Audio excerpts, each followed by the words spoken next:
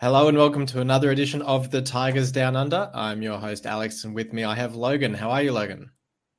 Doing well, thanks, Alex. Good to be back, and obviously a lot happening in the club at the moment, and obviously a huge FA Cup fixture that we get to talk about today, which some ways brought about a mixed feeling. Sometimes with those cup games, you don't get too excited, although given the fact Everton are a Premier League club, there was a little bit more hype around this one. But with all of the smoke and mirrors and selling of the club and all the other events that are going on, it's just it seems like a really busy and big time for the club at the moment. Yeah, it's been I was chatting to Dan last week about the busy festive period, which kind of ended up being a bit of a fizzer in the sense that we had a couple of games postponed, but it seems to have ended with a bit of a bang with this FA Cup game against Everton. And as you say, I mean, it's always a bit of a buzz playing a Premier League side anyway. And, it's sort of in two minds of it's a winnable tie in the sense that, I mean, I guess Everton were in pretty poor form in the Premier League before the game. Had a couple of injuries as well. I mean, we saw Calvert-Lewin and a few others ruled out of this game as well.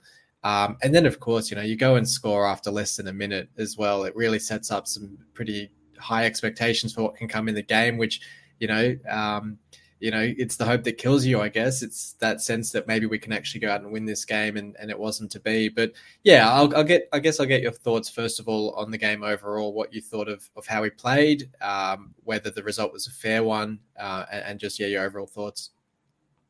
Yeah, look, the very first thing that is kind of, I know you asked specifically about the game, but just from a fan's perspective, to see the amount of people back at the KCOM and just how good was it? Yeah, it's just. I mean, I saw a few pictures that people had posted on Twitter, and people lining up on the bridge and being stuck in a queue to kind of get back into the ground. And I know that that's something we haven't seen for quite some time. So with everything else aside from the actual game itself, just to see that and the warming pitches to come through. It's a real turning point, and just a really optimistic feeling that exists in the club at the moment, and to see fans getting excited about returning to football at the ground again. I think that in itself was probably the most motivating aspect, and then the fact that the players were able to put in the performance that they did really just topped it off. The game specifically, as you said, it was the hope that kills you when you score 45 seconds into a cup tie against the Premier League club on your home pitch. It kind of reminds me of some of the really warm memories that we've had in the Premier League, beating Liverpool at the KCOM twice, and those dreamland moments. Although, granted, respectfully, it is only Everton in comparison to some of the other clubs that we have experienced some fantastic results against at the KCOM. But the fact that, we find ourselves towards the tail end of the championship and we're playing a very powerful club in the likes of Everton. So a great performance to score twice against them, to really push them. And, we could have still won that game in normal time. We came very close in injury time, and there's the fighting spirit, to get back into the game and then to almost take it. It's just a really good performance, and I know we'll talk about it, but the Lungman goal was just outstanding. I think he's making a habit of it. Yeah, it really is. But just to have a highlight like that from the game as well, and I think that the momentum that goal specifically generated, there's just such a positive sign, or there's some really positive signs around, and seeing goals like that, really not only kind of speak to the performance, but it really does help lift the spirits of all the fans who did go, make their way to the ground and see that goal live, and see us push Everton the whole way. I think that only speaks in a promising manner to what lies ahead in the immediate future for the club. Yeah, definitely. I mean, you touched on the crowd there, and I was having a think about it. I feel like the biggest two crowds that we've had since relegation from the Premier League have come in the FA Cup, because we had that, I want to say maybe 22,000 against Chelsea a couple of seasons ago, which was, ironically, I mean, it was almost a false dawn, because it was, we're sitting a point outside the playoffs. Bowen and Grzycki at the peak of their powers, almost a sellout against Chelsea in the FA Cup.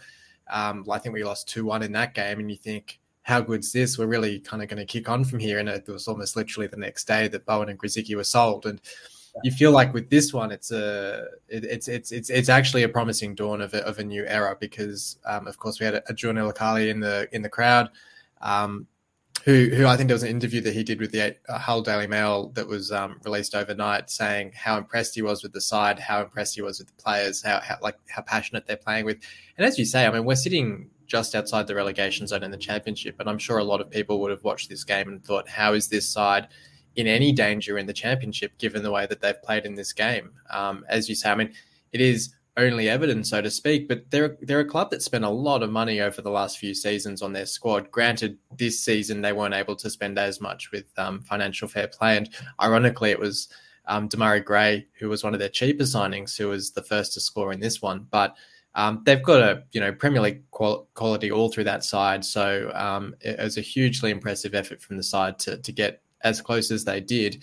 And I like to think it's almost perfect because I would say that Lewis Potter and Greaves, whilst they had good games, weren't the sort of standout players that they have been on other days. So you think everyone's watching this game and they maybe didn't take as much notice of those players, so we can sort of keep them in our back pocket. Yeah, that's exactly right. It's always a worry when you're on national television and all eyes are on that particular fixture. And yeah, we know what both of those players are capable of, and we're assuming that they come with quite a price tag. Hopefully, they aren't sold and they are a part of the immediate future and maybe long-term future of the club. But yeah, you're exactly right. If there was ever a night where we could compete and yet not reveal the real strength of our side week in, week out, it was quite nice for those two to be somewhat quieter than normal and reach the heights that we know they are capable of. That's right. And it was a pretty full strength side that we put out. I think it was just Elder out from the previous game for, I guess it was Elder out for Smith really, or I guess you'd say Randall Williams coming in as well. And I think the other out was Longman, of course. So he started on the bench. Pretty full strength side. And we'll talk a little bit later on about Josh Magennis' future at the club, but we of course saw Tom Eaves starting again up top. Actually, he might have been an in as well. I can't quite remember. But if every game that we played was a third round FA Cup game, Tom Eaves would be, up there with Messi and Ronaldo, I would say. I mean, he's just put in another up there with his game against, was it Rotherham, I think, in the FA Cup third round a couple of years ago. Just another terrific display. And it was just his touch, his passing, everything about his game. It wasn't any particular aspect. It was just, he was just on. He was up for it. I think it's fair to say that I don't remember a time, certainly in the period that we've been supporting the club, that there's been a cult hero that could be more polarizing. Just some of the comments that you read about Tom Eaves and, labelled as a donkey and how he's not cut out, shouldn't be a footballer, but as well to just be so loved by the majority of the City fans. It's an incredible paradox. It's great to watch. He reminds me a lot of Andy Carroll. I think one of the commentators made that comment, and it's that sort of player where he's that tall, lanky player who just throws himself around, who can have really clumsy off days or really mercurial, majestic days. And you just always have that feeling with him as well, that there's just so much fight in him. He really wants to be at the club. He really wants to be a part of it, despite what, some of the critics have been pretty outspoken in voicing their opinion on him. So, I mean, fair play to him. He's got a huge level of resilience. And as you said, he's chalk and cheese, and rocks and diaments is probably a better way to describe what you get with Tom Eaves on any given. But what an effort from him again. And it's just the hunger. I think that's probably what, the City fans are resonating with at the moment, and excited to watch Tom Eaves play, even though, as we said, he's certainly not the most naturally gifted footballer that's ever graced the City ranks. That's right, yeah. And I guess the other big player to talk about from this game was Honeyman, and I guess in talking about Honeyman, we can talk about that first goal. Brilliantly whipped in free kick for Smith to get on the end of it. Short player up forward, getting on the end of that free kick and getting almost a free header into the goal was a brilliant way to start the game. But Honeyman, again, just a tremendous game from him. I think there was a passage late on where he put in a pretty poor free kick and then was the first one on his bike back to the defensive half to clear the ball out of play and stop an Everton attack. So just, from 0 to 90 was just putting in all the effort.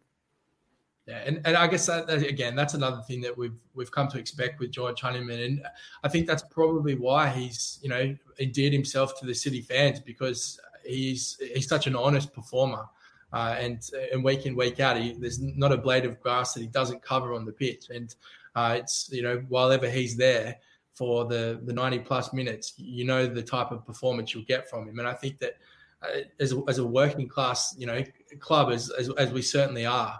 It's definitely the type of guile and resilience that we need, and he typifies exactly what's required from a City player, but certainly a captain as well to lead the club that in the way that he does. He's a joy to watch, and as I mentioned before, a very exciting player to watch when he scores a goal. I think there's not a more excited man than George Honeyman when he nets one. That's right. I mean, Tyler Smith did make a good case for that. He was what a way to get off the mark as a City player, to get his first goal for the club in the FA Cup first minute of the game was terrific for him. And you have to wonder as well what it was like, for the players, given the fact that for the best part of I want to say 3 years or 3 seasons almost, they've been playing in front of next to nobody, and to have a KCOM that was essentially full. And to have the electric atmosphere that was certainly visible for us on the TV, cameras.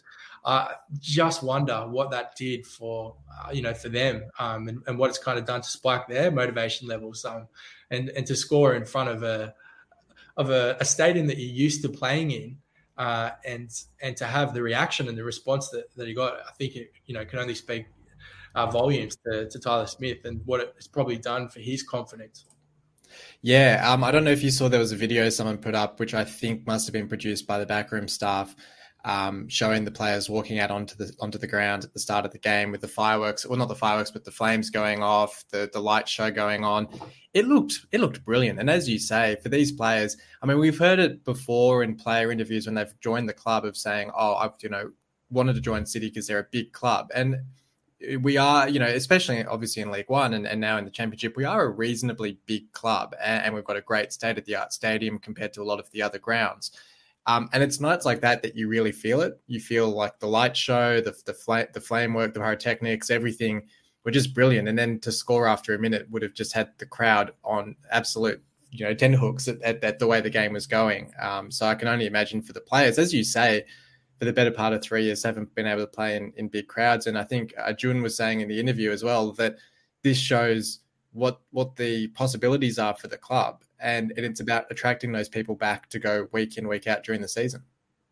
And we've talked about it previously as well, Alex, in the sense that when unfortunately COVID hit and there was the games where there was obviously no crowds for a long time, in so many ways, it probably played into our hands because every stadium was empty, as opposed to going to these places where, we'd be forced to travel to, almost full house, 30,000 seat capacity stadiums. And then for, fans to come and visit the KCOM, which is, essentially 20 plus thousand, and you've got, 6,000 or 7,000 there. It's a very different atmosphere, and certainly not an away ground to be feared. So, as you mentioned, the possibilities that can come from this takeover bid and the change in atmosphere, if we are able to get, the City fans and the pre-alum, the stay away fans back into seats, what will that actually do for the playing group at the moment, who will be, for many of them, as we've talked about with the changeover in our playing roster recently, going down the divisions and coming back up to play in front of a stadium that's almost full again. I think it would be a remarkable feeling. Definitely. Well, with the other goals in the game as well, so Everton then took the lead 2-1, goals through Demarai Gray and also Andre Gomez. That second goal, how did you view that? Because I mean, for me, it seemed definitely a mistake from Bernard. His positioning was a bit strange, and then the way he attacked the ball as well, it was like he kind of led with his hip, which I thought was a bit odd. Just go for that, go for a header clear. But the other defenders as well just seemed sort of out of position for it. It seemed quite an easy goal for Everton to score. Yeah, it did. I think it was one of those ones where you get caught in two minds, and I think that was probably the biggest thing for Bernardo. It was more of a decision-making thing. where he was neither here nor there. And I think that, as you said, I want to watch the replay. It certainly seemed a little bit too easy, which is disappointing given the start that we had.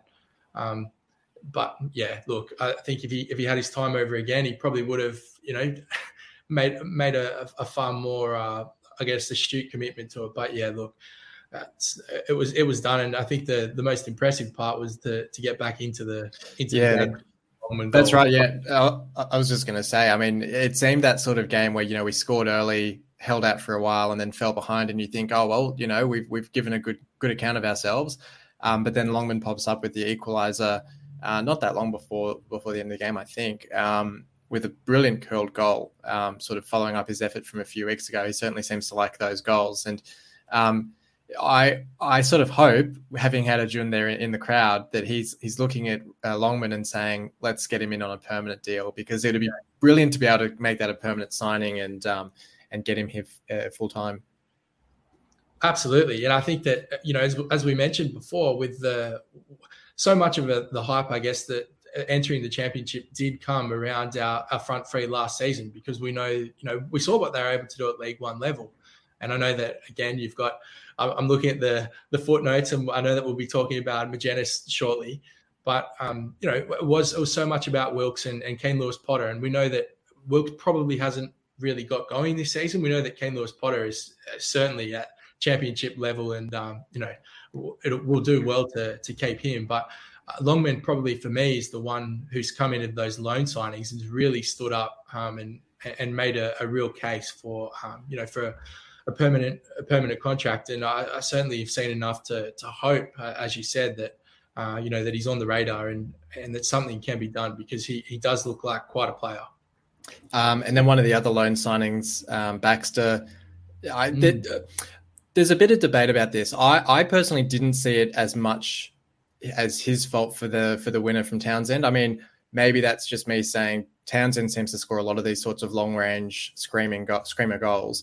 And I'm still not convinced that on that replay I can't see a deflection off Tom Huddleston's back that sort of swerves the ball off the boot. And because Baxter sort of gets wrong-footed on it and doesn't make as much of a save as he could have. How did you see it? Was it sort of the ball movement through the air, or should Baxter have been better positioned?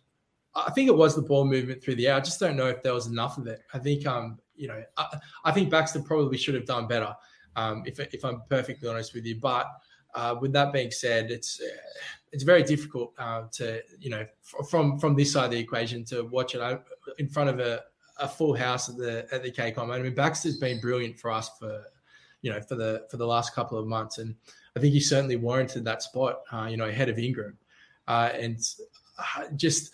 It's one of those ones that you can probably make a case either way. So I'm being critical, but I'm being only just critical. I'm on the fence. It's probably a 55-45 split. And at the end of the day, I think in context, if it was one of the pivotal games, responding whether we stay up in the division or we make the playoffs or something like that, I'd probably be more critical. The fact that it's a third round FA Cup tie against the Premier League club, I'm more content to let it slide. But probably could have done better. Fair enough. And then I guess the other player to give a shout out to as well was Tommy Huddleston, coming off the bench in this one to remind us of the quality that he has. And it's funny. It's one of those occasions where he's playing against Premier League opposition and he can just rise to that standard, and was probably the standout player on the pitch for both sides, really, once he came on, just reminding us what he's got in his locker. Yeah, and just I think it might have been in the build-up to the Longman goal where he actually got a foot in and won the ball that kind of changed the momentum of the attack. It looked like we were going to be caught on the counter, and then he kind of, dawdled in as he does with his long limbs, and then got to the ball and then kind of started. So, look, as you mentioned, we know Tom Huddleston's got class, and that was never a question even when we speculated whether him being signed was a good move or not. For this particular playing group. But as you mentioned, we know the capabilities of him, but it was always a case of, can he get fit? Is he able to get himself onto the pitch, frequently, and have the type of influence in the dressing room that we hope he can? And so when you say, evidence of the evident performance, then, there's definitely elements there that we know that there's still a player in there, and there's still a huge role for Tom Huddleston. It would be fantastic if he could stay fit and get as many minutes out of him for the run-in. I think that's certainly going to be the goal. I think we can't really make a comment on Tom Huddleston until this season's over. That's right. I look at him at a collective, amount of games. I think that there's always going to be the windows and the opportunities as what we, were privy to on the weekend. But let's have a revisit of Tom Huddleston maybe at the end of the season and give his report card and see was Huddleston the right signing at the time. More marks. For me, it's definitely a case of Huddleston versus Davies. I mean, we sort of talked end of last season about the need to get an experienced centre half in, and Davies was almost saying, "Come and get me." And I look at the performances he's been in this season for Derby, and I think it's a hard call to make to say that Huddleston's performed better. But as you say, there's still a lot of the season to go. Yeah. Absolutely. The other one, just very finally, before we move on from the game itself, Tom Eaves making that shot right at the end of the game that Begovic saved. We've already sort of talked about Eaves' performance, but you just think like that was the moment that could have got us to penalties, really. But what would you say on reflection? Probably a fair result in the end, even with those big chances that we had to equalise. Oh, look, I definitely think that you can't have that, but the draw would have been probably the best result given how the game played out. But as you mentioned, how that ball was kept out is beyond me. Tom Eaves really did. he hit that ball from close range. It was a fantastic save, and it just would have been the icing on the cake for our man Tom Eaves to get that goal. Would have just been outstanding, but it wasn't to be. Look, I think it's probably about right. I would have preferred the draw, or better yet, but the 3 points, the ticket through to the next round, but. Ultimately, it probably was about right. Yeah, definitely. We'll move on then. We'll talk a little bit about off-field news. Like we said last week, we're sort of holding off on the takeover discussion too much because we're hoping that once the takeover goes through, we'll be able to do a special episode discussing all of the details of that at that point. I sort of already alluded to, we had that interview with Arjun come out overnight, promising surprises for the supporters, things like that. I don't quite know what to make of that. I suspect it's probably just, incentives to get supporters back into the ground, signings, all that sort of thing as well. But I guess the first sort of tangible or credible transfer news that we do have so far this window is Magennis's impending departure to Wigan on, I think, a 2.5-year deal. I suspect there'll be some sort of nominal fee, maybe around £100,000, £200,000 at a complete guess. But, he's been a fantastic player for City. I think he hasn't had the goal scoring record he would have liked or we would have liked at the championship level, but he led the line very well in the League One last season and has been a great leader around the club. Absolutely. And I think that as I reflect on his time, as a City player, he really surprised me with what he was able to accomplish last season. With all due respect, I think League One is certainly his level. I think that he really, really dominates League One. I think that the type of player he is, he probably doesn't have the best touch at many times, and particularly when he's not confident.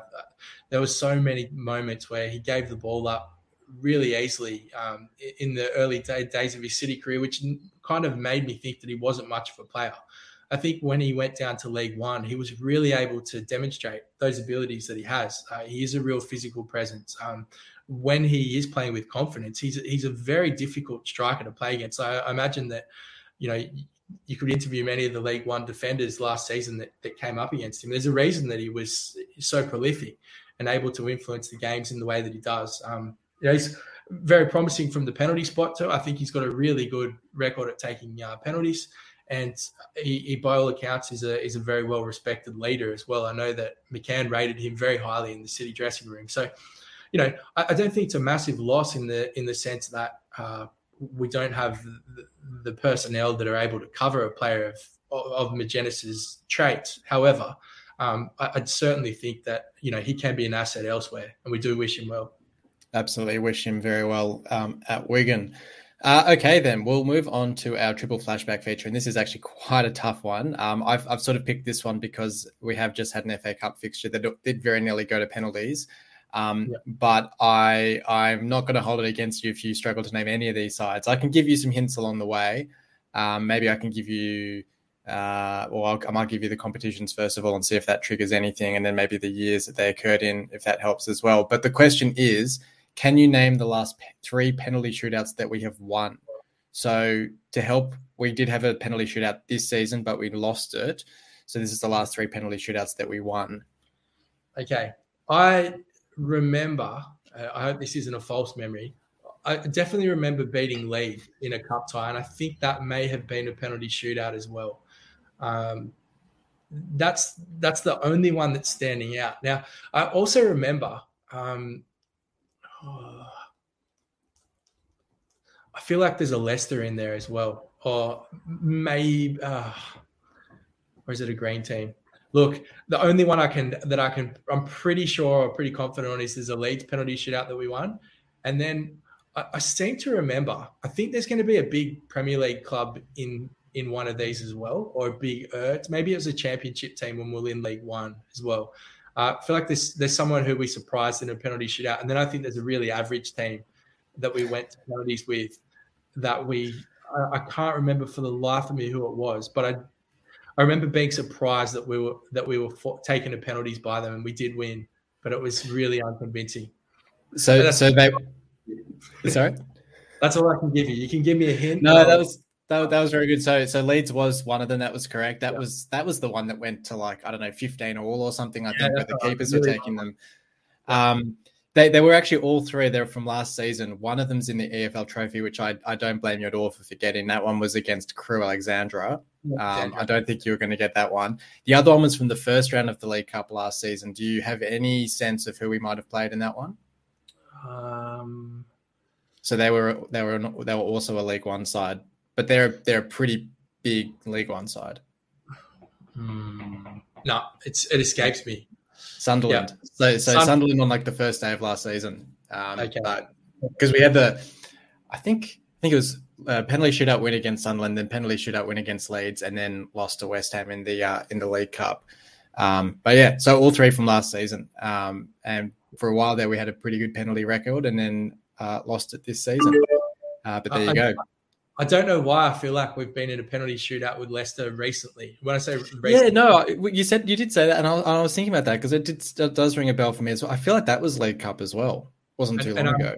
And the other thing that's perplexed me is what year that would have been. But it might be nice when we get off air to go through the archives and try and work out what this memory is that we're thinking of. That's right, for sure. Okay, well, let's round things off then with the preview. We've got Stoke City this weekend.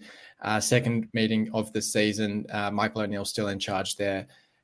They've had a pretty poor run of things lately. They've had a lot of injuries taking out their personnel, as we would well know, with Harry Souttar out for the season with that ACL, unfortunately for Australia.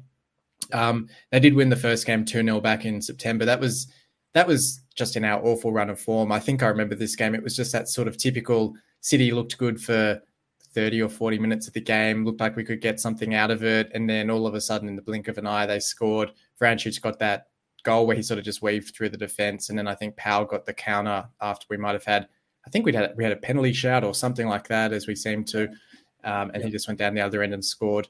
But yeah, they've only got 1 win in their last 5 games. So certainly a gettable fixture, this one. How do you see it? Yeah, as you mentioned, I remember this game quite well, actually. And was always going to be the case that Powell was going to score against us. But we've talked, I feel like I say that a lot. We've talked about this before, but it's certainly one of the things where I actually have a very different feeling in when I watch City now, as opposed to this period at the start of the season that you're talking about.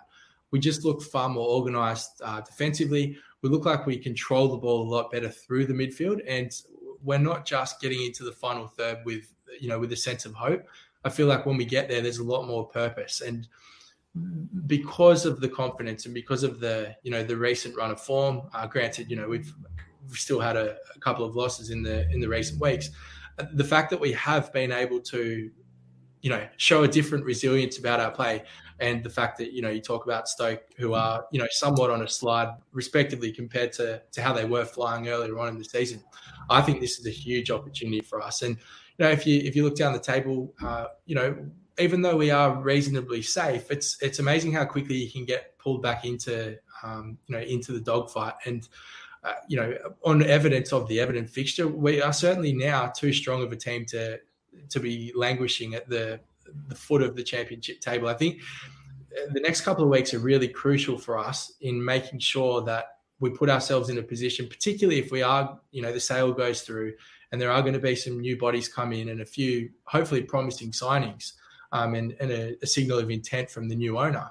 If that's going to be the case, we want to really, build some momentum now and catapult ourselves into the start of this year with a real spring in our step. And so even though you could probably go, until the sale goes through, we'll see what happens then. I think this fixture is a really important line in the sand moment for us. If we take 3 points against a very respected championship club in Stoke, I think it will set a really good foundation for what's around the corner. I really back us here. I'm confident. I think we'll get 3 points. Yeah, no, I completely agree. I think we'll get the 3 points in this one as well. And I think you're completely right in the sense that, yes, we had those 4 wins in a row to sort of pull us out of the relegation zone and pull clear to an extent. And we were at a point where we went 1-0 up against Forest and we were looking at, how close does this get us to the top half or top 6 or whatever. And now, after a few bad results, it's actually a case of, well, we've actually got to look back over our shoulders and not kind of get too ahead of ourselves. We need to get a few more wins on the board, pull clear again of that relegation zone. And especially, as you say, if we're going to get a few new players coming in or trying to attract new players, you want those players to be able to look at the club and with certainty know that they're joining a championship club or at least a club that's very well placed to survive. You don't want to be sitting in the relegation zone trying to attract decent quality players who'll be saying, well, why would I join eventually in League One next season? So I think that's certainly an important step to take over the next few games. I guess from a personnel point of view, we sort of just talked about the ability that we saw from Tom Huddleston off the bench against Everton. And also talking about his potential fitness issues. So do you see him as a good option just to continue to use off the bench, or do you think that display against Everton puts him in the window for a start against Stoke? Well, firstly, I think he's definitely in the window for a start against Stoke. I think that he's probably in the window for a start against any team if you know that he's fit and that if Grant McCann's looking through his team lineup each week, going, all right, who's the squad that I'm going to name? If he sees that Tom Huddleston's fit, then it's always a very strong possibility that he's going to find his way. I think that's probably something that Grant McCann would be far more qualified to answer, given his thinking at the moment, having seen how Tom Huddleston pulled up at Everton, and also I guess what the longer term plan is for Tom Huddleston. When they signed him, was there an understanding that he was just going to be playing a bench role, or were they going to be sparing with how they used him, more so for cup ties to be in the background to help with the running of the club, coaching, just being a body with experience. Like, was that his role? I think that probably may also have some kind of factoring in. But look, I'd love to see Tom Huddleston start this game, but it will also depend on the tactics. What do we expect from Stoke and how are we going to play them? I think Tom Huddleston is a very unique set of skills. We know that we've spoken about his passing with both feet, and he can, pretty much put the ball anywhere on the pitch that he wants, and particularly his long passing. We also know that, he can be an effective defender for us who's sitting in the hole. So how they choose to approach that tactically, I think, will ultimately depend on whether Tom Huddleston is chosen to start or come off the bench. But I certainly, if he's fit, there'll be a role for him in the 90 minutes. I'd be surprised if that weren't the case. Yeah, most definitely. And then one player we didn't really talk about with the Everton game was Randell Williams, who got a start. Looked quite good for that first half. He sort of tailed off a little bit. Probably hasn't got the fitness in his legs from players having regular starts. Another one that's probably put his hand up for a start in this game, particularly with Magennis leaving, Wilkes now injured for 8 weeks, which we haven't really touched on, probably suggests that we'll have something like Eves and Smith up top or Longman in a forward position, which then opens the door for a Williams to get one of those wing-back spots. Wouldn't it be special for Tom Eves to find himself with a championship start, given the effort that he's been putting in lately? I think he's been knocking on the door for quite some time. I actually wouldn't be surprised to see McCann go that way. McCann with Eves and Smith up front, that could be a very interesting new look outfit in the way that City line up. But wouldn't be surprised to see it given what we've been watching in recent weeks. Yeah, certainly. I think we're both backing the win in this one, which would be great to see. We've got Blackburn next Thursday, so what we'll do is we'll preview that one on next Wednesday's podcast. But until next time, hopefully seeing you quite soon for a takeover special, if that all goes through, fingers crossed. But until next time, thanks for joining me for this one, Logan. My pleasure, Alex. Great to be here. No worries. And thanks everyone for listening in. Until next time, come on, City. You've been listening to the official Hull City Australia podcast, The Tigers Down Under. For more discussion, join us on Facebook at the Hull City AFC Australia Facebook group, or follow us on Twitter at Hull City AFC Oz. The music was created by Amber and Black. All the city's on fire, where the burning desire. Tigers are roaring and destiny's calling, 'cause now is the time. Yeah, the city's on fire. We're going higher and higher. There's no turning back, 'cause you're out.